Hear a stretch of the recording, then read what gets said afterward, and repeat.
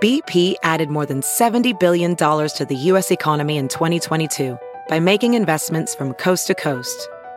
Investments like building charging hubs for fleets of electric buses in California and starting up new infrastructure in the Gulf of Mexico. It's and, not or. See what doing both means for energy nationwide at bp.com/investing in America. Hey, it's Kaylee Cuoco for Priceline. Ready to go to your happy place for a happy price? Well, why didn't you say so? Just download the Priceline app right now and save up to 60% on hotels. So whether it's Cousin Kevin's Kazoo Concert in Kansas City, go Kevin, or Becky's Bachelorette Bash in Bermuda, you never have to miss a trip ever again. So download the Priceline app today. Your savings are waiting. Go to your happy place for a happy price. Go to your happy price, Priceline. CarMax is putting peace of mind back in car shopping by putting you in the driver's seat to find a ride that's right for you. Because at CarMax, we believe you shouldn't just settle for a car. You should love your car. That's why every car we sell is CarMax certified quality, so you can be sure with upfront pricing that's the same for every customer. So don't settle. Find love at first drive and start shopping now at CarMax.com. CarMax, the way car buying should be. Welcome to How to Survive with Danielle and Christine, the show that teaches you how to avoid the things that can kill you. Like being chased by a lion, being stuck in an elevator. How about being trapped in a cave? And the things that only make you wish you were dead. Like being stood up on a date, getting spaghetti sauce on your new white shirt. How about being punched in a phone booth? Whoa, that's so specific. I think we better start the theme music. I love the theme music. Me too. Ground is shaking under our feet. Mountains on fire, flooding in the street. Can't breathe the air, can't fight the feeling. Gobbling down Xanax ain't the way to be dealing. Gotta do better than just getting high. We gotta stick together if we're gonna survive.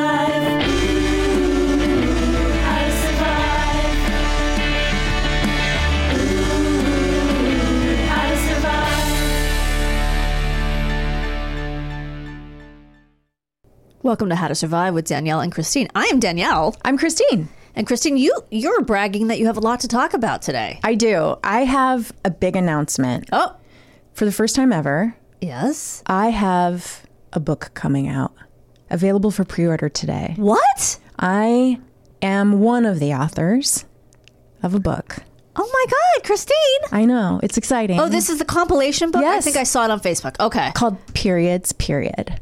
Period. Okay. And give us the rundown. I'm going to tell you. So I wrote some jokes with a friend of the show, Jesse Gaskell. Yes. And they are in this book called Periods, Period. The writers listed, written by Alicia Gaddis and Steph Garcia. Okay. Alicia, I think we're going to have her on the show. I'm just booking a date for her. It's essays, poems, a lot of funny, heartfelt, silly stuff. Art, like I said, Jesse and I wrote jokes about periods. Together. Cool. We had written these jokes years ago to try to gross out a boss. It was Greg Heller. And we were, you know Greg? Yeah. And we were writing a show with Greg. I think it was like 50 TV moments or something. It was like one of those shows where it was like craziest TV meltdowns or something. Okay. And for some reason, someday he was like, periods aren't gross to me. And we were like, oh really? And so we gauntlet thrown down. Yeah, it was like a challenge. And we were just like dying laughing about these disgusting jokes we wrote. They were so gross. And that's what's in the book? And then, well, we did some revising. Okay. Because it was like a decade had passed and I'd heard about this project. And I was like, I reached out to Alicia and I was like, would you accept jokes? Because I knew she was interested in like essays. And I was like, well, I don't have a period essay in me, but I have jokes. Sure. So Jesse and I got together. We went to a coffee place and got some croissants and we just belted out a bunch of jokes. Love it. Sent them in and they're in this book and you can pre-order it now. Periods, period? Yeah. And where? How do you get it? I mean, I think you go to Amazon, probably anywhere else you buy your books. Okay. And go to Periods, Period. It's available for pre-sale now while you're listening to my voice. Very exciting. We'll put it in the show notes and wherever else you can find me. Okay, cool. So That's very exciting. Congratulations. Yeah, that wasn't what I thought would be my first book, but Right. here we are. There you go. You know, more to come. I'm excited. Next diarrhea. Menopause. Yes. Oh, okay. Well, I was just going sequentially. no, but it's all happening. just all things to gross out. Everything is happening. So let's just write jokes about it. Okay. So that's good. That's great. That's very exciting. Yay.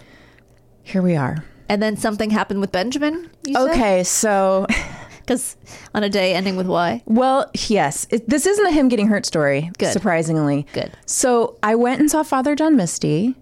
Oh, yeah. This is the guy, is a rockabilly. Is he rockabilly? He's What is not. he? He's, Okay. you know, he's kind of everything. Like he does some, he has, I would say, if you like the Beatles, if you like Elton John, if you like folk, if you like Okay. a little bit of maybe John Denver-esque. Okay. He does everything well. All right. He's I don't like saying indie because it feels a very catch-all term. Yeah. He's a very talented musician. He used to be in a band called My Morning Jacket. Oh, yeah. Well, he played with them. I don't know if he was ever in it. He's very talented. I got tickets. He was playing at the Hollywood Forever Cemetery, which is a wonderful place to see live music. I go there to see my brother.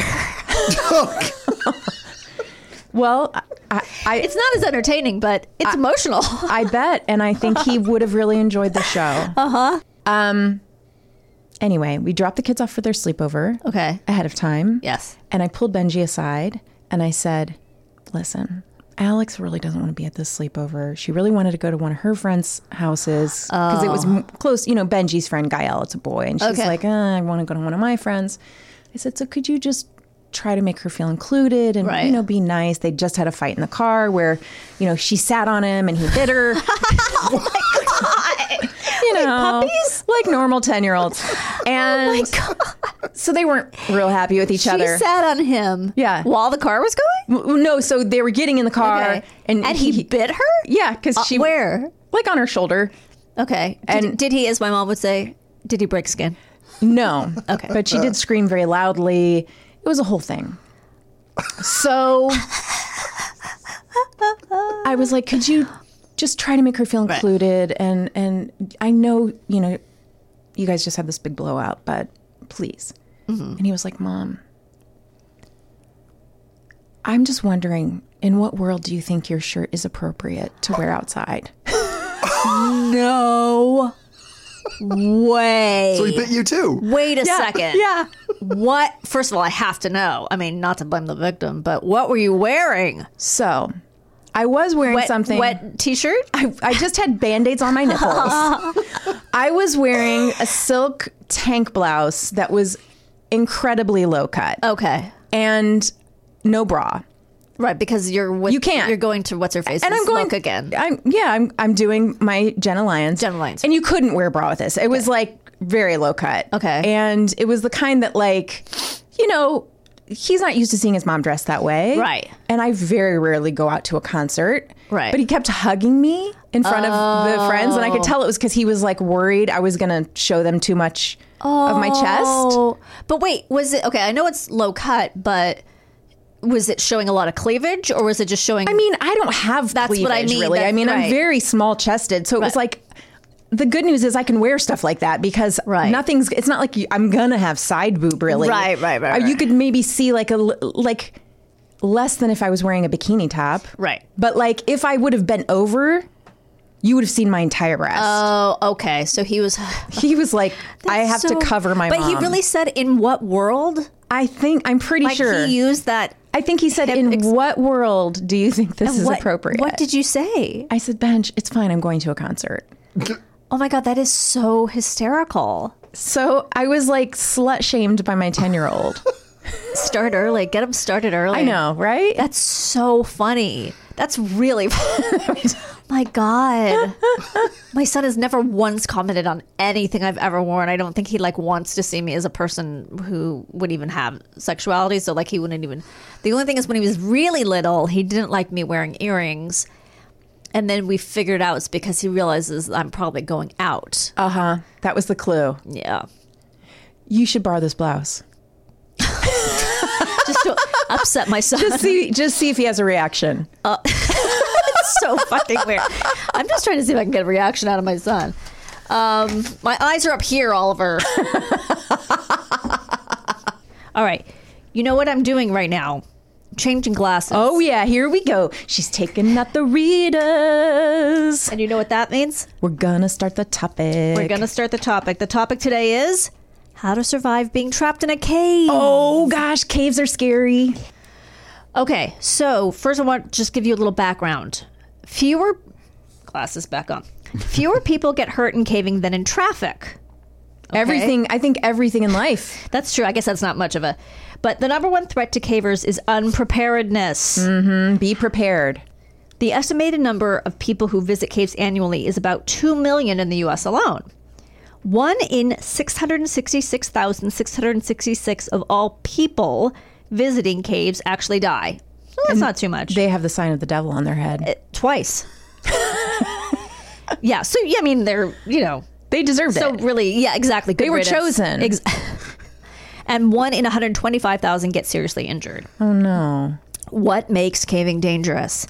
The leading causes of death among cavers are falls and drowning, both accounting for nearly half of all caving deaths. In the U.S., falls are the number one cause of the death. Of the death. The death. The death. The death. The main problem with caving accidents is that when something does happen, the person is difficult to reach, which we'll find out later in our story. Oh, okay. So a small error of judgment can become a huge problem later on. For example, you overestimate your capabilities or underestimate the conditions. Most caving accidents are due to bad preparation, lack of skill, or the wrong equipment. Okay, but what if I get lost? What if Danielle gets lost? Yes. What if I'm in my 20s and I'm already lost and then I wander into a cave? You're like, what am I doing with my life? Yeah. Why am I just working in this weird, accounting firm? I don't even have accounting experience. Yeah. Oh, yeah. And now I'm in a cave. Right. Dating men who won't admit they're dating me. Things like that. Yeah. What, Garen? What did you say? I said it's the worst Kathy comic ever. Oh, my God. That's so funny. I just looked up Kathy for a submission I was doing for a game show because I was making it a question. The comic strip Kathy we're talking about. Yes, of course. And it was like this whole rundown of how it was really sexist and then how it over the year changed and stuff. But I don't know. I don't know how it lasted that long. It's so aggravating. Anyway, what if I get lost? Most new cavers are afraid to get lost, but it's very uncommon. And of the people that do get lost, most only wander around for or get pulled out by rescuers within a couple of hours. But can you imagine how scary those couple of hours would be? Terror. Goonies, man. Oh, no. There could be scary people after you. Yes. A monster guy watching Oh, that TV. guy with the weird eyeball. Yeah. But Sloth. in the Sloth. end, buried treasure. That's right. Do they get buried treasure? I don't remember. Don't they find the big pirate ship at the end and it's full of treasure? And do they keep it?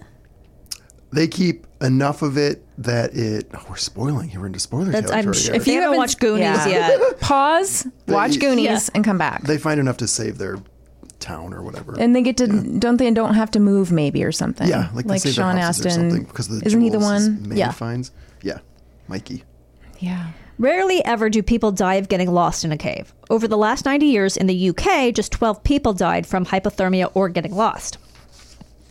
Okay, risks of caving involved. These are the major problems you have to look out for. Okay. Falling rocks. Yes, that makes sense. Most caves are extremely stable. However, cavers have to pay close attention to any loose rocks. Rockfall is a common cause of death among cavers. Even a tiny rock can cause severe injury if it travels far enough before impact. Oh. You just go ding, you just go, and it would be a perfect way to kill someone, right? Yes. Just a tiny pebble that you just, it accidentally got loose, but it's from 300 feet above, clonk right on the head, bye-bye. This is a good murder plan. Yeah. Well, If you that wanna was get rid sort of of in Death on the Nile. They had something like that. Oh, I didn't see it. I probably won't see it. Oh, it was like the temple or whatever. Yeah, right? they were and So someone it picks pushed up speed and then it becomes more dangerous. right, because 10 meters per second, Isn't that the rule of Yes, falling objects? Explain it. You asshole. I think a falling object falls. Just name that tune. I believe a falling object falls 10 meters per second, and then it increases 10 meters every second. You can, actually, me all you want on that one. Just don't tell me to explain the twin trip, which is the other thing I learned in physics. That was, I think I've already talked about that. We but anyway. did, and it was fascinating. Okay. Okay. Wear your helmet at all times. Do not take it off, especially if you're around someone who wants to kill you. Exactly. Especially when entering wild or unsurveyed or virgin caves. Oh, who doesn't want to enter a virgin cave? A virgin you know cave, what I mean? I guess, hasn't been penetrated. But maybe in the back entrance, because then you would still be a virgin cave. That doesn't count if you're Catholic. Isn't that true? Isn't that what like Catholic girls practice? I think it's not. I don't think it's restricted to Catholics. It's not. I think it's a thing that a lot of yeah. It's a workaround. So yes, to speak. it's like yeah. Okay, as there are more likely to have some loose debris. Oh wait, especially when entering wild caves. Oh, that's not a sentence. Wild caves will do everything. Wild caves, right. If you suspect some rocks are unstable, be sure not to dislodge them. Most lethal accidents involve rock fall where the caver was descending or ascending and the rocks were dislodged by their own gear. So they're going in from the top. Or they're just climbing or going down and they've accidentally knocked something over and a pebble or a rock falls on someone dislodged. else. Yeah. Okay. Cavers fall. Falling and slipping due to poor footing is a major cause of fatalities. Caves can be quite treacherous and slippery. Make sure you have enough points of contact. I think that means that like your feet and hands are touching something. Be sure not to dislodge. Oh, whoops, I screwed up. Also, be sure to wear the right kind of shoes. Generally, you can simply wear all rubber wellies. But aren't rubber wellies like rain boots? Yeah, I was thinking... That seemed like a strange... This must be UK advice. It is. They don't have proper shoes over there, apparently. Okay, flooding. Don't go caving when it rains, especially with heavy rainfall. Drowning is among the leading causes of death. Most caves are formed by rainwater corroding limestone while it travels underground. I didn't know that. So flooding is one of the most common hazards, and it's a serious danger. Getting trapped in a cave by flooding can lead to death by drowning or even suffocation. To make sure the cave isn't prone to flooding, check for the following. Okay, flood debris around a cave entrance indicates prior flooding. So if you're flood debris. Yeah, if you're seeing like leaves and sticks and rocks, like things collected. Stay away. Stay away. Leaves and debris that are stuck to the ceiling.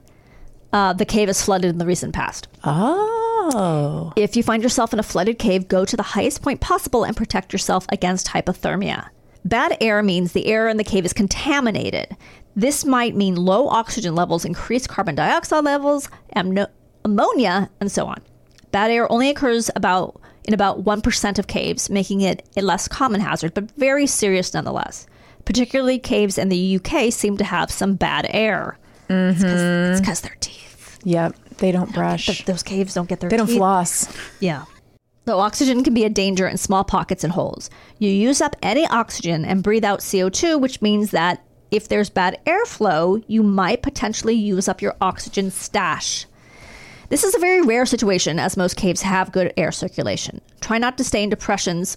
I know. They keep telling us that. I know, but like how... It's so hard. It's hard But what if you live in Los Angeles and like your dreams didn't come true? Yeah, like what if what you thought was going to happen didn't happen, but it's really happening for other people. Right. Right cave? in front of you. What? I think I live in a cave. I think you live in a cave. I think Los Angeles is a cave. It really is. Try not to stay in depressions in small pockets too long, though, just to be safe. Carbon dioxide tends to build up in some caves because it's heavier than oxygen.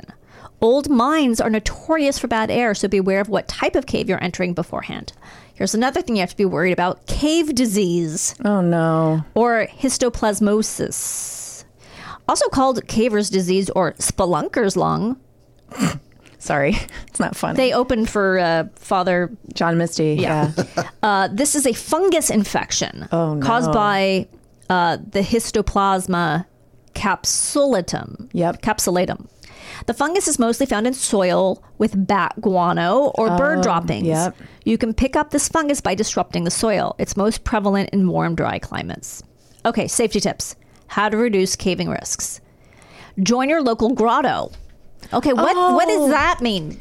The only thing I can think of is the Playboy Join mansion. your local grotto. Well, we haven't done that yet. No, we got to. Then we'll find out what it feels is. like only Italy would have a join your local grotto. But what is a grotto? Isn't it like a depression in the side of a mountain where you can go eat dinner and drink wine? That's so specific. There's a name for that? I feel like I went to one once. Depression in this. Was that from Star Wars or something? Like, what are you talking about? That sounds fantastic. Trust me, I will never make a Star Wars reference unless it's an accident because I can't. Right, I know. I don't know how to. I think we'll ask Garen to look up what a grotto is. Anyway, whoever they are, they often provide free training and safety information. Don't exceed your limits. Wear a helmet at all times. Use the right gear. Make sure it's proper. Check for the danger of flooding. If it's raining, don't go. Never go in alone. Get a permit or permission. Speaking to the owner or manager will get you crucial information on the area and the cave. Let someone know you're in there and how late they can expect you to get home. Carry a cave map. Carry extra lights. Watch out for CO2 if you're dizzy, lightheaded. Get a headache, nausea, shortness of breath. Leave the cave immediately. Okay. Know your skills and limitations. Use ropes only if you're properly trained. This I found hilarious. Only dive in caves if you're properly trained. Cave diving is the most expert caving technique and should only be attempted by trained and licensed cave divers. Having a scuba license does not in the least qualify you for cave diving, since the techniques, conditions, and equipment greatly differ. I don't even know what cave diving is, I just realized. But I wouldn't think if I had a scuba license. You'd be ready to do it. What if you just go in with the oxygen tank and the whole bit and the snorkel and all the other things? I don't know, but don't do it. So basically, be smart. Yes. Stay with people. Don't do it alone. Don't think you're going to scuba dive into it. Right. And don't go when it's raining, which brings us to our story. Oh, yay. Now, this is a very well-known story. And actually, there's a movie right now called 13 Lives. Did you watch it? I haven't watched it yet. I want to, but I haven't watched it. I also didn't want it to confuse me about, what is real and what really happened. This is the one with Viggo Mortensen, apparently. I know Ron Howard directed it. That's literally all I know. Oh, does he play who? He must play the coach, Viggo Mortensen. I think so. I don't think he could play one of the boys. Nobody could play one of the rescuers. That's true. So this is, well, I'll just get into it. The Tham Luang Nong Non is a karstic cave complex beneath Doi Nang Non, a mountain range on the border between Thailand and Myanmar. The system is 10 kilometers long and has many deep recesses, narrow passages, and tunnels winding around hundreds of meters of limestone. Since part of the cave system is seasonally flooded, a sign advising against entering the caves during the rainy season, July to November, is posted at the entrance. Okay, so here we go. Here's the story. On June 23rd, 2018, a group of 12 boys aged between 11 and 16 from a local junior football team named the Wild Boars, I'm assuming in this case football means soccer. Probably. And their 25-year-old assistant coach, Ekafon Chonthawong, went missing after setting out to explore the cave. Well, I guess Viggo Mortensen couldn't play him. That doesn't make, he's not Thai. No, he must be one of the rescuers. He must be one of the rescuers. Maybe he's Elon Musk in this. I know that. That didn't even get covered in what. Here's the thing. This is extremely detailed, and I didn't put everything in, but it's very fascinating. So you can go and read more, but anyway. The team was stranded in the tunnels by sudden and continuous rainfall after they had entered the cave. Now, again, they entered June 23rd. The rainy season is supposed to be from July to November, so they were following the order. The right rules. Right. They had to leave some food supplies behind when fleeing the rising water. Around 7 p.m., head coach Naparat Kanthawong checked his phone. So he wasn't with them. He's their head coach. He was like, where are they? Well, what happened was he checked his phone and he found about 20 missed calls from parents worried that their children had not come home after the game. Yeah. Naparat dialed assistant coach Chantha Wong and a number of the boys in quick succession without success. Eventually, he reached Songpan Konthawong. You're doing a really good job I'm on these trying. names. I don't know. Really good. A 13-year-old member of the team who mentioned he was picked up after practice and that the rest of the boys had gone exploring in the Tham Luang caves. So this one kid was like, yeah, they went to the caves. The coach raced up to the caves, finding abandoned bicycles and bags near the entrance. With water seeping out of the muddy pathway. Oh, boy. He alerted authorities to the missing group after seeing their unclaimed belongings. British caver Vern Unsworth was scheduled to make a solo adventure the next day when he received a call about the missing boys. He advised the Thai government to request assistance from the British Cave Rescue Council. On June 25th, so now we're 2 days later, Thai Navy SEALs divers arrived and began searching the cave. A Thai Navy SEAL said the water was so murky that even with lights, they could not see where they were going underwater. After continuous rain, which further flooded the entrance, the search had to be periodically interrupted. On 27th of June, so this is now 4 days later, 3 cave divers arrived. This is the British Cave Rescue Council. On June 28th, the next day, a United States Air Force team from the 320th Special Tactics Squadron, the 31st Rescue Squadron, and the 353rd Special Operations Group joined them. By the 29th of June, an Australian Federal Police team of Specialist Response Group divers had arrived. And on Sunday, a Chinese team of divers from Beijing Peaceland finished. Okay. The search had to be suspended due to the weather, as rainfall increased the flow of water in the cave where the divers were. So not only are they trapped, it's still raining. Yes. They can't get to them. Increased the flow of water in the cave where the divers were battling strong currents and poor visibility. See, I was picturing it as just like high water. I wasn't even realizing like, oh, there are currents. Like the water's moving. Yeah, it's a storm. Yeah. The search resumed on July 2nd. So now we started on June 23rd. We are now on July 2nd. So much time has passed. After the weather improved, the 12 boys and the coach were discovered at approximately, 2200 means, 12 means 10 p.m. 10 p.m., right? Okay. A video of the encounter showing the boys and their interactions with the divers was posted on Facebook by the Thai Navy SEALs. In the video, the dazed boys are uncertain how long they've been trapped, ask the divers what day it is.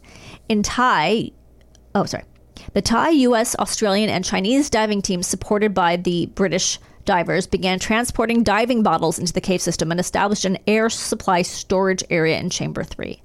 On July 3rd, the trapped group were joined by 3 Thai Navy SEALs who supported them until the rescue. The officials told reporters that rescuers were providing health checks and treatment and keeping the boys entertained, and that none of those trapped were in serious condition. So they're at them, they just got to get them back now. Right. It was believed that some of the group could not swim, complicating what would already be a difficult rescue. Oh gosh. They were going to do this thing, like they had the side training where they like had boys in a swimming pool with like obstacles around it so they could try to get the kids out, but then they realized some of them couldn't swim, so they had abandoned they were practicing all this stuff. This assistant coach, I hope he was fired. No. Well, we'll get to that. The Army doctor discovered that they had attempted to dig their way out of the cave. The team members had used rock fragments to dig every day, creating a hole 5 meters deep. Wow.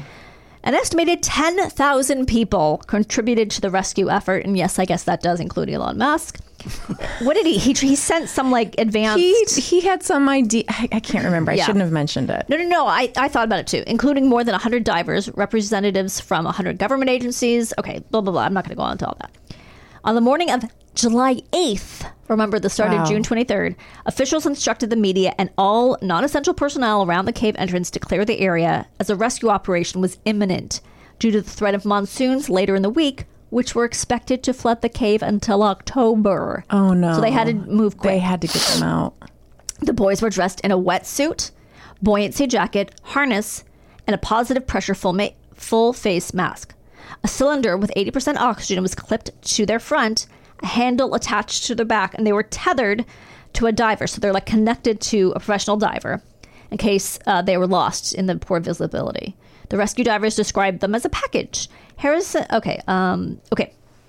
They were administered the anesthetic ketamine to the before the journey, rendering them unconscious. No way. Yes. I didn't know that. I know, to prevent them from panicking on the journey and risking, you should do this for you when you get on an airplane. No way. And risking the lives of their rescuers. They were also given the anti-anxiety drug Xanax and the drug atropine That's to steady a lot their of hearts. stuff, I yeah. know. Oh, this is interesting. To steady their hearts and reduce saliva production to prevent choking. Wow. Because if they're knocked out. Yeah. After a short dive to a dry section, the divers and boys were met by 3 divers, and the boys' dive gear was removed. The boys were then transported on a drag stretcher over 200 meters of rocks and sandhills. They were assessed, and their gear was taken off. Sorry. I mean, they could have taken out their appendix. They could have gotten a lot of surgery They done could while have done they were in there. their molars. Yeah. You know, just might as well get some stuff taken care of.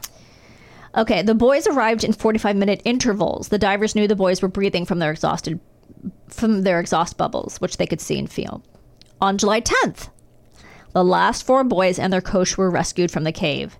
Experience helped streamline the rescue procedure, so the total time to extract a boy was reduced from 3 hours on the first day to just over 2 hours on the final day. I'm almost done. Okay, now this is something I wanted to tell you. First of all, to address your thing earlier about the coach being fired. Yeah. They said that he was amazing in keeping the boys calm.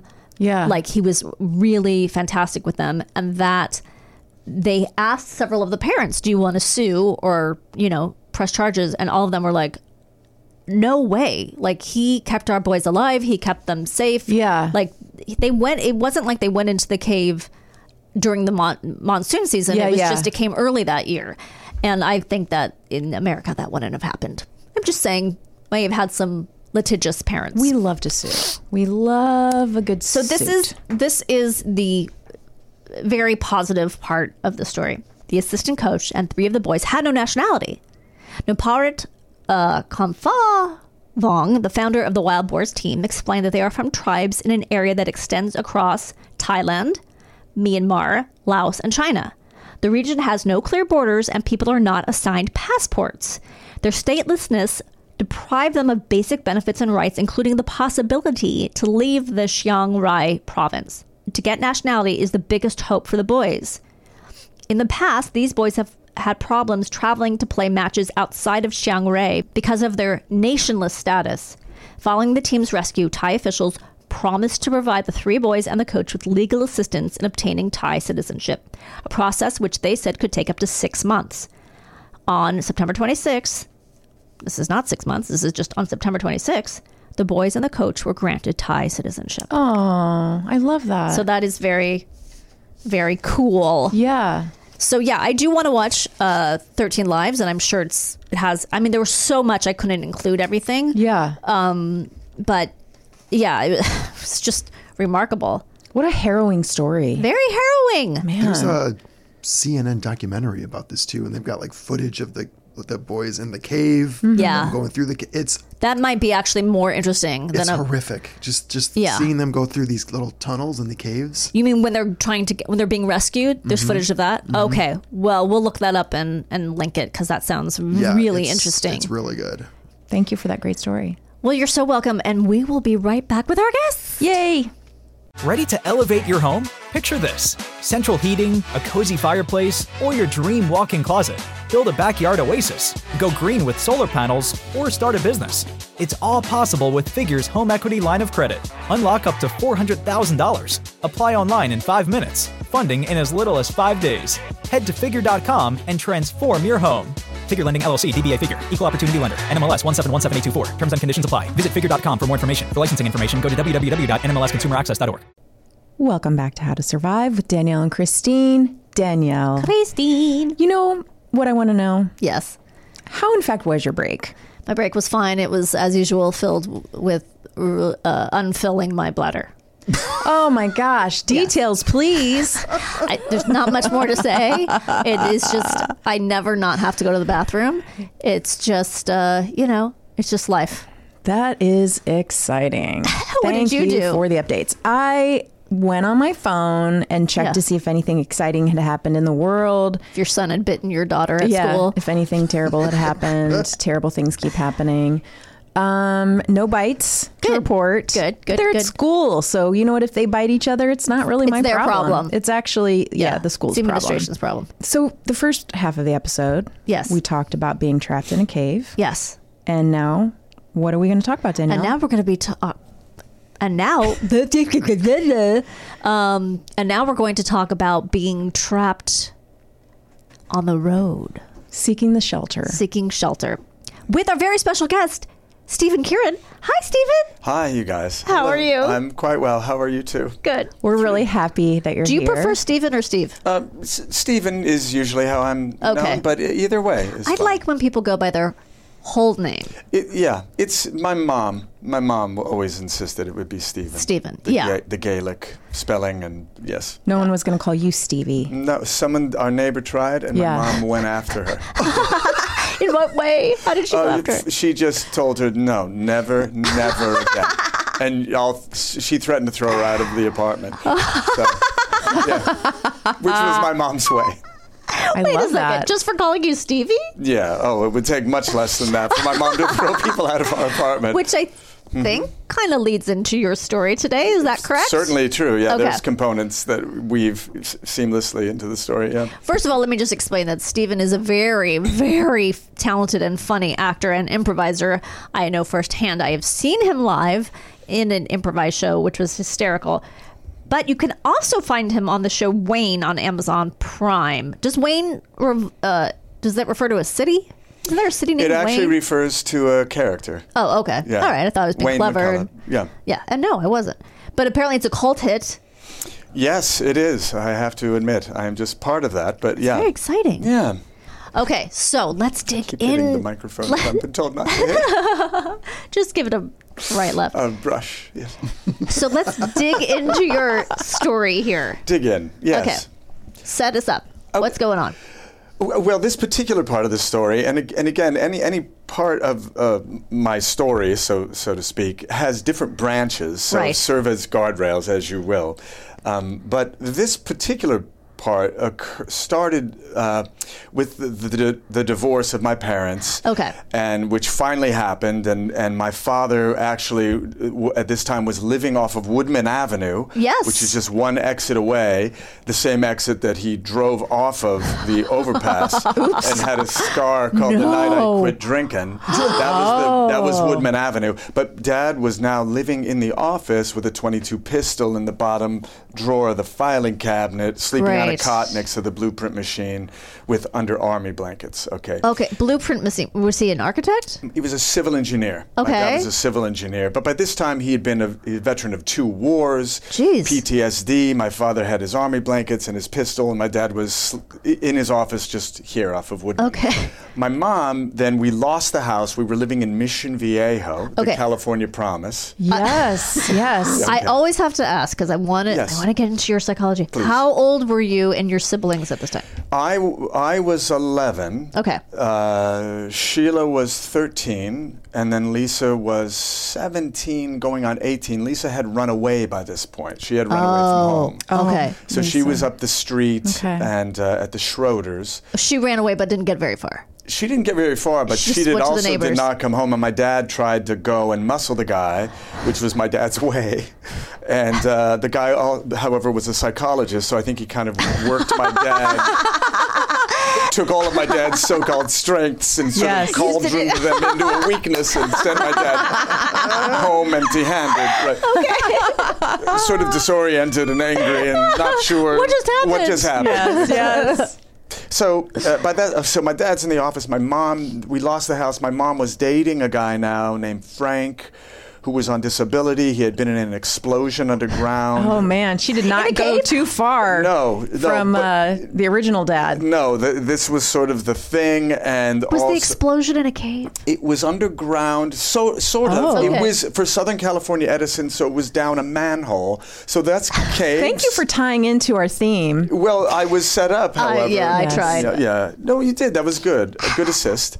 So we ended up then. Frank was also a comic diver in this. Wait, a comic diver? That's the proper response because I didn't know. It usually starts with a wait, back it up. He was a comic diver in the summer. He did like clowning at pool parties and things. It's absolutely true. Wait, this is a thing. I told you there's the main. We're never going to get to the main thing. But that's okay because this is the setup. Okay, wait a second. It was so Frank's occupation was such that enough people had it that there's a name for it, or did Frank just call himself a comic diver and he was the only one who went to public pools and find out? No, I don't know. All I know at the time is that my mom said.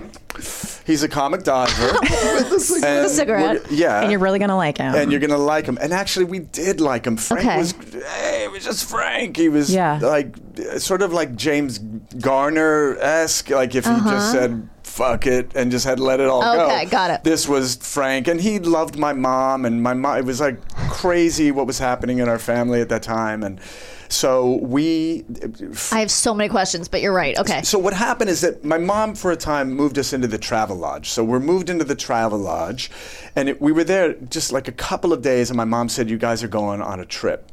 So we're in the Travel Lodge. Right. My mom said, Lisa, or she referred to your sister. We were not allowed to use Lisa's name. Because she'd run away. She had run away, and my mother, this was like the ultimate betrayal. And we were not allowed to use Lisa's name. Your mom has a real thing about names. My mother was the real deal. My mother had codes and things that was just straight Jersey City. There was an element of my mom that was just very Jersey City about a lot of things.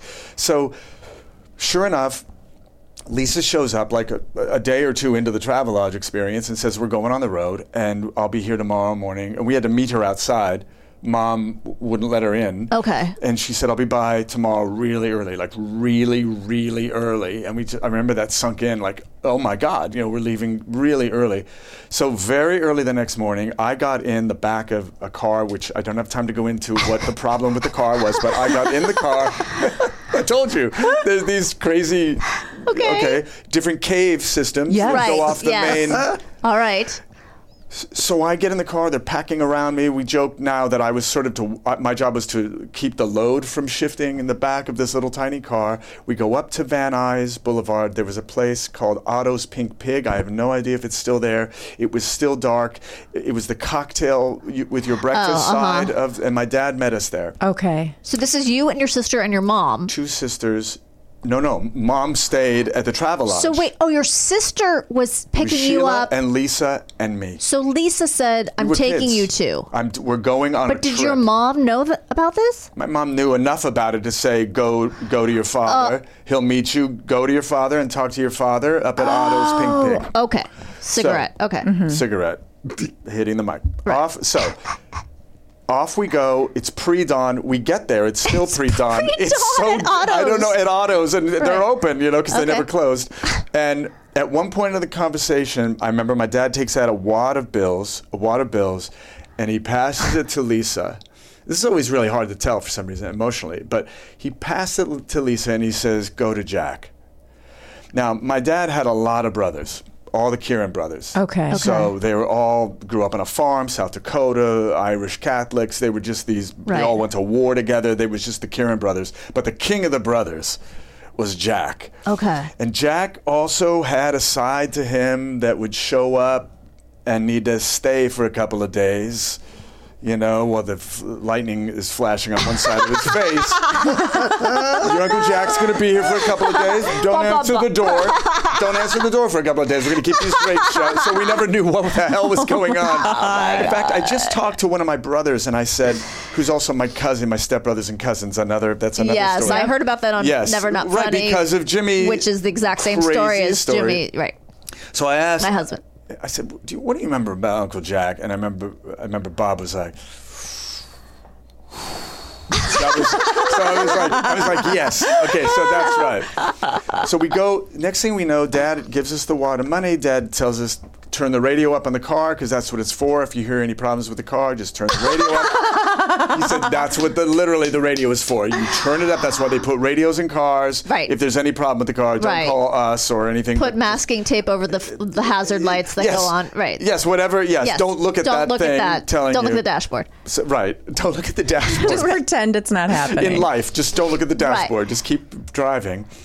And so we started out on this odyssey that we didn't know was going to take us for basically over a year, not totally on the road, but part of it. And we went up Highway 1. And I remember it hit Sheila, my middle sister, who's very stalwart, and Sheila's like steady Freddy, and nothing really gets to her in any real way. She's in an emergency. You want Sheila, you know, and she's like the hub. And Sheila broke down that first night, and I remember she got sick to her stomach, and I asked Lisa, look, what's wrong with Sheila? She goes, she's homesick. And I said, but you don't get sick to your stomach? She goes, yeah, you do. Sometimes it makes you sick to your stomach. So that started this journey. And Lisa's only 18 years old. Right. And we're on this road up Highway 1, and we're trying to get to Port Angeles, Washington. This is where Jack is? Yeah. Okay. Near the border. Near the border? Canada? Yes. Okay. Yes, right across. Okay. So I'll just compress this part because I'm thinking, I don't know. It's just there's a lot of... I remember Lisa had so much weighing on her. I remember we're in a payphone, it's pouring rain, even though it's summer, early summer, because we're out of school, it's pouring rain. We're in San Francisco.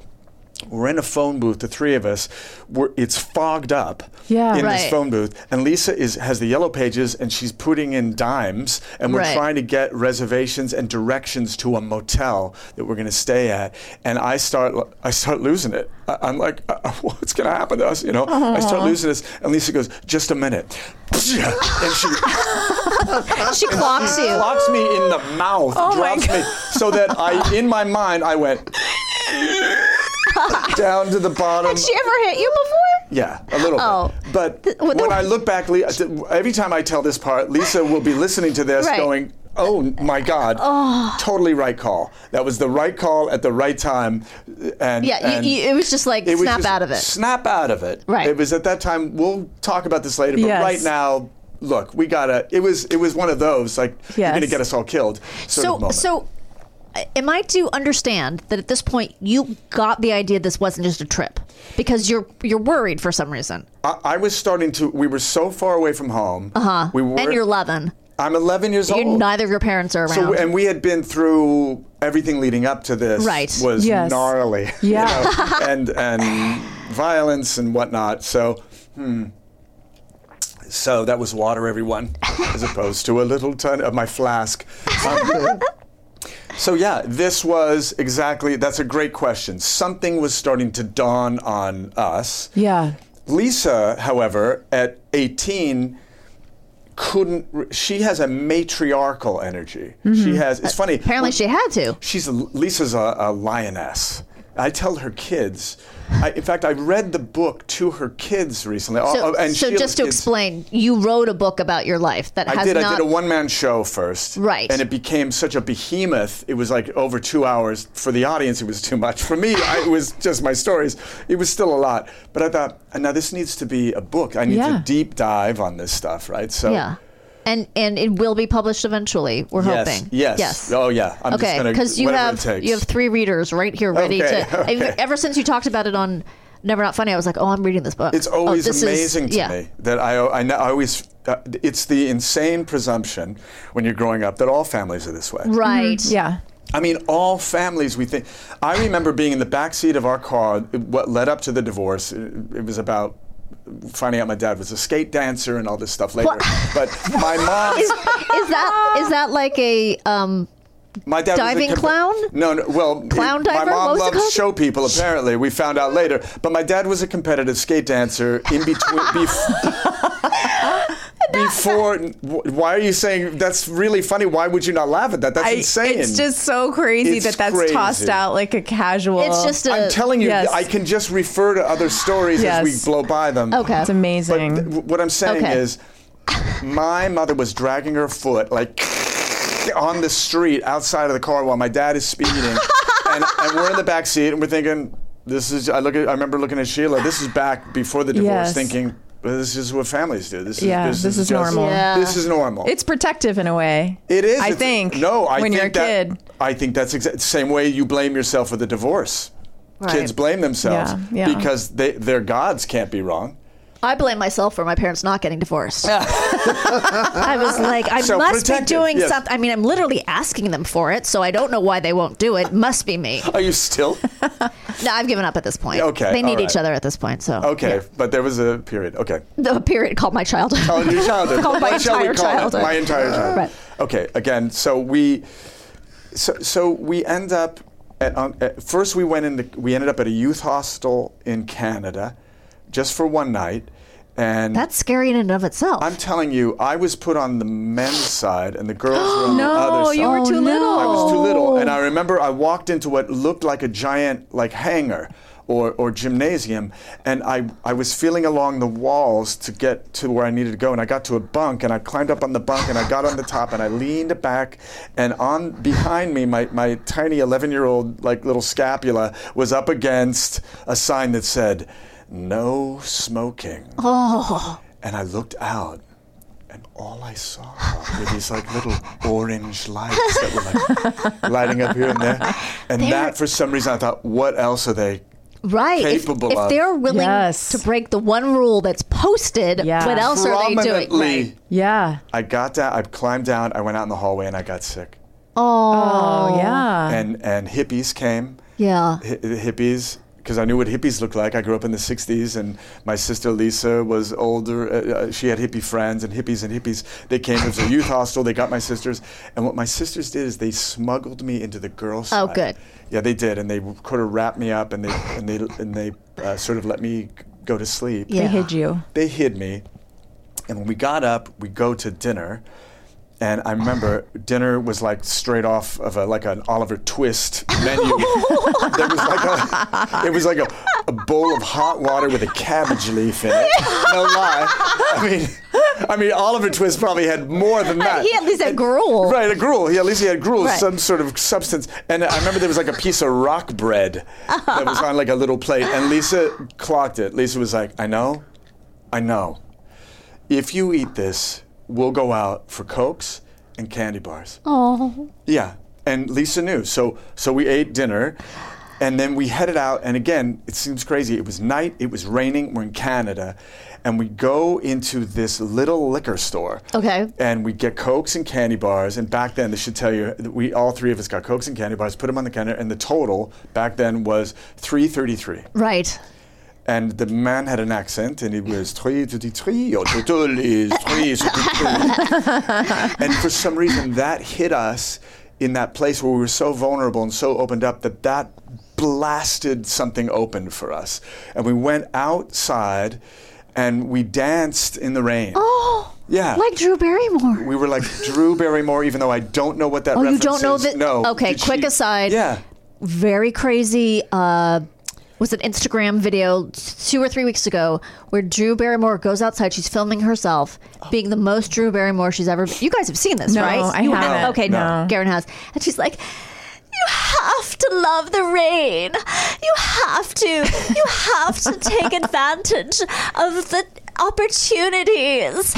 And, right? It's something like that. I'm not getting the dialogue Dance right. in the rain. You have to dance in the rain when you can. And she's filming herself, and she's on the verge of tears out of ecstasy for the rain. And you're like, I want to hate you, but God damn it, you're Drew Barrymore, and you are so committed to this world. Do that. Yes. Do that instead of Yes. Coke at 9 or whatever she did. This is what happens when there's one of two ways to go. Either you die at a young age, or you're just so grateful for the rain. You have to look it my up. God. It's unbelievable. I So wish you- I could have that much joy. about anything, Yes, right? yes, anything. yes. Oh my God! So yes, very much. Okay, so you're yes, dancing in the rain, and with the Cokes and the chocolates. With the Cokes and the chocolates and everything, and we realized not to make a big deal out of it, but that number now means something to the three of us. Oh. And there's 3 of you, and it's 3:33. Yeah, oh, it's I know. very sweet. So it's something that still to this day, in the car, just when I pulled up, I said, "Hey, I'm here to do this," and they were like, "We're here. We're with you." Oh, I love that. the guy didn't say Yeah. 33. No, he could have, and we would have been a different experience. We wouldn't be dancing in the rain with Drew Barrymore. Okay, so that happened. We ended up then going down and staying with Jack for like a... Oh, okay. You found Jack. Yeah, we did. And I worked at construction at 11. What? Yeah, I was like an 11-year-old. I was on his construction crew and... But did you also juggle? Because I feel like there has to, in all these stories, there has to be some weird entertainment element with the job. No, okay. There were hammers, and there was some, a lathe. I was working a lathe of balloons. And then I was like, so yeah, I was making the best of a bad situation. Okay, so it's still summer. You're not like... Still summer, but then we're at Jack's. We were told we had to get back. So we get back, and Mom has now moved out of the... Travelodge, and she's moved us, mind you, back then Mission Viejo was basically just like a frontier outpost between LA and San Diego. Okay. There was nothing out there in the 60s, early 70s.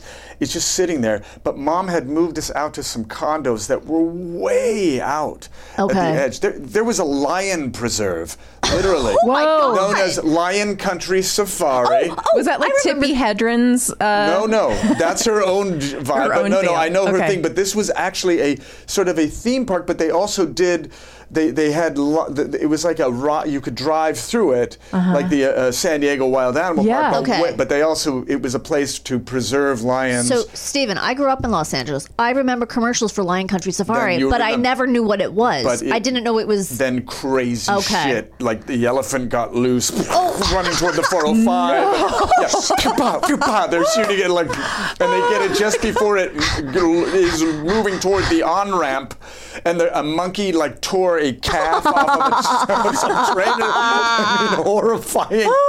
I even list them in quick succession. I go through home of the Okay. So we're now way out there. What we joked, we're now on the menu. We're on the menu. Yes, So we're way out there, but we get there and we see that the place is a total disaster. Like my mom's stuff, and Frank is there, and then my mom lasts maybe 2 to 3 weeks when we got home, and then Mom lost it. And she ran off first to Texas. Yeah, she did. She with had Frank, or she left Frank in charge of you guys? Frank couldn't handle us, he said, "No, your dad's going to take care of you." Dad couldn't handle us. So what happened is Mom had a breakdown. She first went to Texas to be with her friend Gloria, and then. I love the sign for Gloria. Gloria is smoking cigarettes. Gloria, Black Russians, and Gloria. Yes. So Gloria took care of my mom for a while, and then my mom went to UCLA for treatment. She was there on the flight deck. Okay. On the flight deck. Yeah. That's what we call treatment. That's what we call that level of the hospital.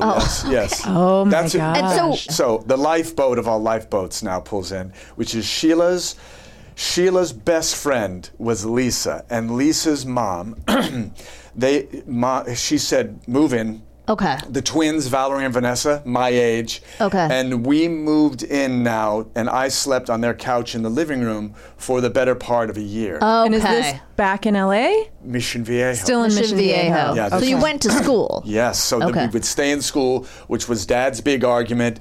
I can't put them up in an apartment here. And Dad was working around the clock, which is what my dad did. 16-hour days is what my dad put in. He was just a maniac trying to make things okay by working. Right. Sure. Right. Okay. So, which he admitted on his deathbed, bad call. So literally, he called me in close and said that. So now. Remember that time I abandoned you? Whoops. Yeah. I don't know what I was thinking. And then we told him what he was thinking in a good way. Like, you know what you were thinking, Dad? You were thinking this. So my dad was, we always said about my dad, 2 wars, 1 divorce, no therapy. Right, okay. So my dad, my parents were rock stars to me.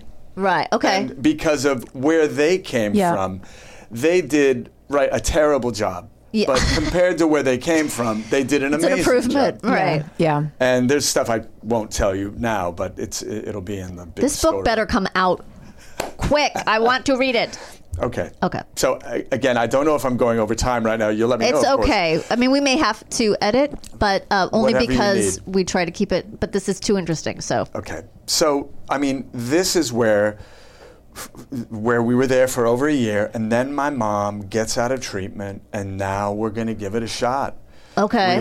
My mom moved back, and my mom was working in a vitamin factory, and she's taking people in and renting rooms of our condo.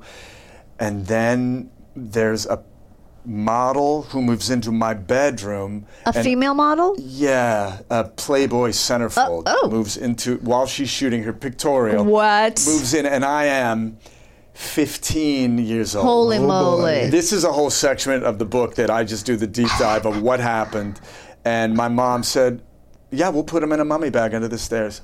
And we'll put her in Stephen's room because her husband was roughing her up and was leaving bruises. And my mom's friend Sandy, who was also from back east, so Sandy was like my mom's best friend, and they were sort of in cahoots.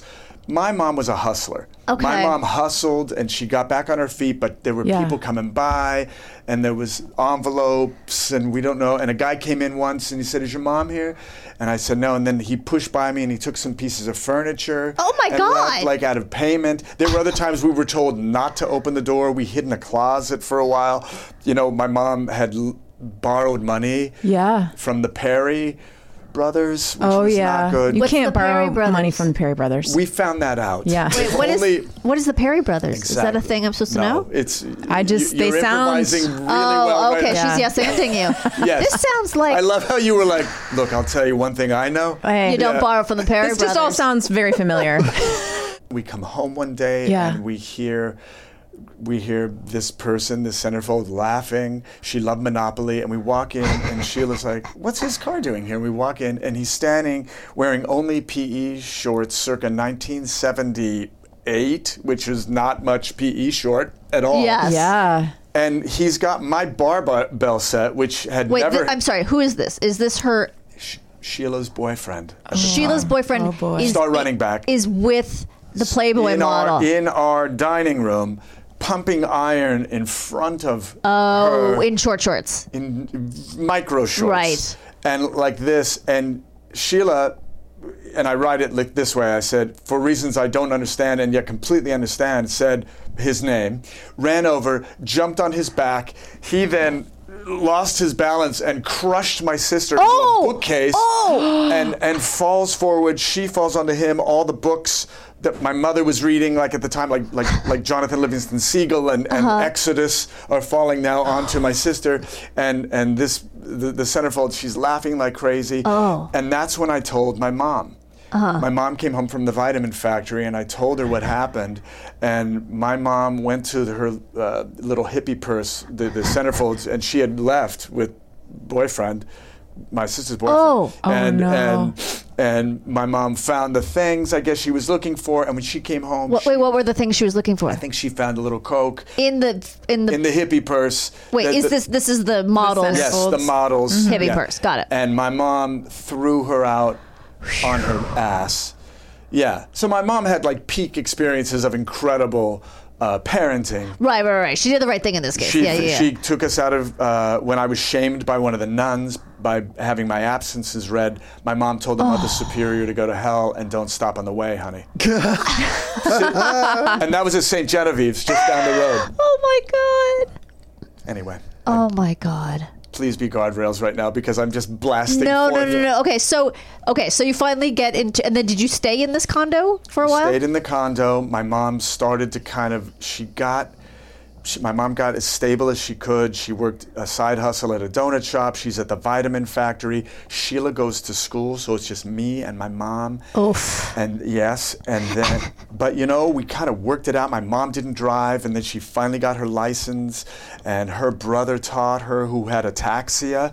He had it attacks the central nervous system. Oh, yeah. So he kept driving way past the time that it was legal. And he's teaching her how to drive. He taught her how to drive, and therefore... So she's just jerking down the road. No, that's exactly... My mom made a left turn in front of a dial-a-ride in the halting, lurching manner that her brother had taught her, and she is T-boned, demolishes my car. Oh. And I remember, my Jersey mom, I walk up to the back of the paramedics, truck, and my mom's back there with oxygen on. She's got an unlit cigarette in this thing, and she has her lighter in this hand. Oh, no, she's wearing oxygen. Yeah. No, she knew. She knew. Okay. And I walk up, and I remember Mom went like this. She goes, "Don't kill me."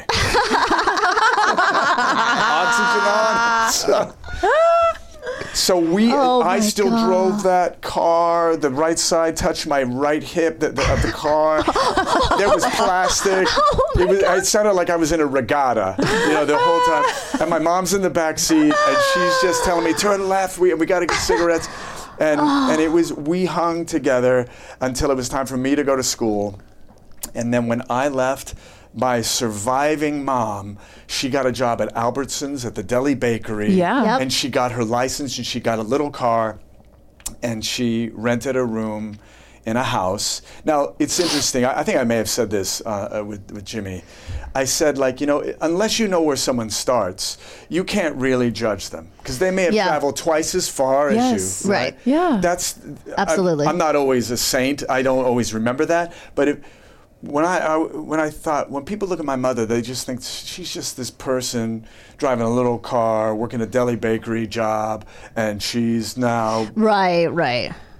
But it was such a huge leap for her. In the context. If you take it out of context, that's one thing. Drop things into context in this life, and it's a whole different story. All right. I am extremely excited to hear more. Yeah. Your stories are fascinating. They're so interesting and funny and heartbreaking. Very much for having me. Thank you so much for coming on. We'd love to read the book. Okay, I'm really working on this. Yes. And Lisa is the driver. So when I tell Lisa that you said that to me, she is going to grind me in a good way. She's going to be like, "You do not." She goes, it's 3:33. She's going to hammer me. Stephen, thank you so much for being here. You're so welcome. This was thank you unbelievable. I just want to hear more. You. And we will be right back with, what did we learn today? Chris, are you ready to learn what we learned today? I love learning. Me, as a writer, appear in the book Periods, Period, which releases on March 7th and is available for pre-order now. Today, right now, you can do it. Oh my God, that's so exciting. If you're going to see Father John Misty, let those girls out. Kathy is an American Gag-A-Day comic strip drawn by Kathy Guyswhite from 1976 to 2010. The comic follows Kathy, a woman who struggles through the 4 basic guilt groups of life: food, love, family, and work. Oh boy. Kathy, she can never find a bathing suit. It is hard. Beware of loose rocks. Yeah. I think that's what your son was trying to tell you. What, to put one on? To put a bra on because your rocks were loose. If you enter a cave through the back, it doesn't count. Wellies is a name for a pair of rain boots, short for Wellington boots, primarily used in the UK but recognized in other countries. Yeah, I recognize them. I bet Princess Di had multi pairs. She probably had so many wellies. She looked so good in her wellies. Yeah, she went stepping on the land trying not to set off the mines. Oh, right. And she didn't. She didn't. Good for her. Okay, here's what we've all been waiting for. A grotto. Yes. Is an internal organization of the National Speleological Society. They generally function as the local NSS chapter club. Many grottos, however, operate in areas outside of their local area, with many operating in several states. So this is grotto with a capital G. So this is a different thing. It's not the thing I thought, where it's the side of the mountain and you go drink wine. And it's not the thing where the Playboy bunnies hang out. But it might also be those things. No, it is, but not with, but not with a capital G. Not with a capital G. You probably aren't qualified to cave dive. So just stop it. Stop thinking you are. I will stop having so much confidence. 13 Lives is directed by Ron Howard and is available on Amazon Prime Video. Oh, you kept saying Steven Spielberg. Oh, I'm such a fucking asshole. You know what we'll do? We'll go back and we'll take out Steven Spielberg and we'll put in Ron Howard. I'm so annoyed because I genuinely believed it was Steven Spielberg. I'm so annoyed at myself. Yeah, you should really be hard on yourself about this. No, but you know why I'm annoyed? Because I'm now in the mind of the person listening to it and being so annoyed every time I say that. I don't think everyone gets that annoyed at mistakes as you do. Not everyone is as frosty as I am. I don't know if that's the right word.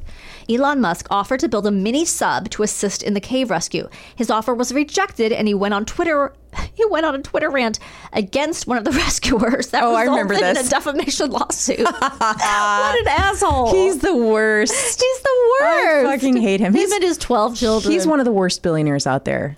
And that is such a competitive race. I know. They're all awful. All right, that's what we've learned today, and I've learned because I thought I kept saying Steven Spielberg and it was Ron Howard. So we're gonna go in and fill that in. Yes, it's fine. You can fix that in post. We'll get Blank Patch to come in and go, Ron Howard. we could get him to do that. He'll definitely do that. Everyone, thank you for listening. Remember to pre-order Chris's book. And follow us on social media at Pod How to Survive. We have merchandise on our website. Soon to be on our social media sites as well, if it isn't already. I think it is. Yeah. I'm going to get it there if it's not there. Yeah, we need to plug our merch again. Our merch is so fun. Good. Yeah. Maybe we'll add something soon. You know what we should give our merch to big celebrities. And then they'll wear it on their on their socials. Right. First, we have to meet some big celebrities, and then we'll do that. Well, yeah, we're going to meet some this weekend, probably. That's right. When we go out hunting for big celebrities. Yeah. I'm going to the Olive Garden this weekend, no joke. So I'm sure I'll find some there. Sly Stallone. The Olive Garden? I just imagine him going to Olive Garden. That was so funny. You said that with such assurance, like he's a stakeholder in Olive Garden. I mean, I imagine him. He's Italian. Yeah. Why wouldn't he be? Well, I don't even know if he is Italian. But don't you think he loves the Olive Garden though? I think honestly he's into like fine art. So I don't think he's seen the inside of an Olive Garden in a long time. I still think he loves the Olive Garden. I'm guessing him as an Olive Garden. Maybe if he has to carb up or something for some reason. Anyway. Remember. Always remember. Remain calm.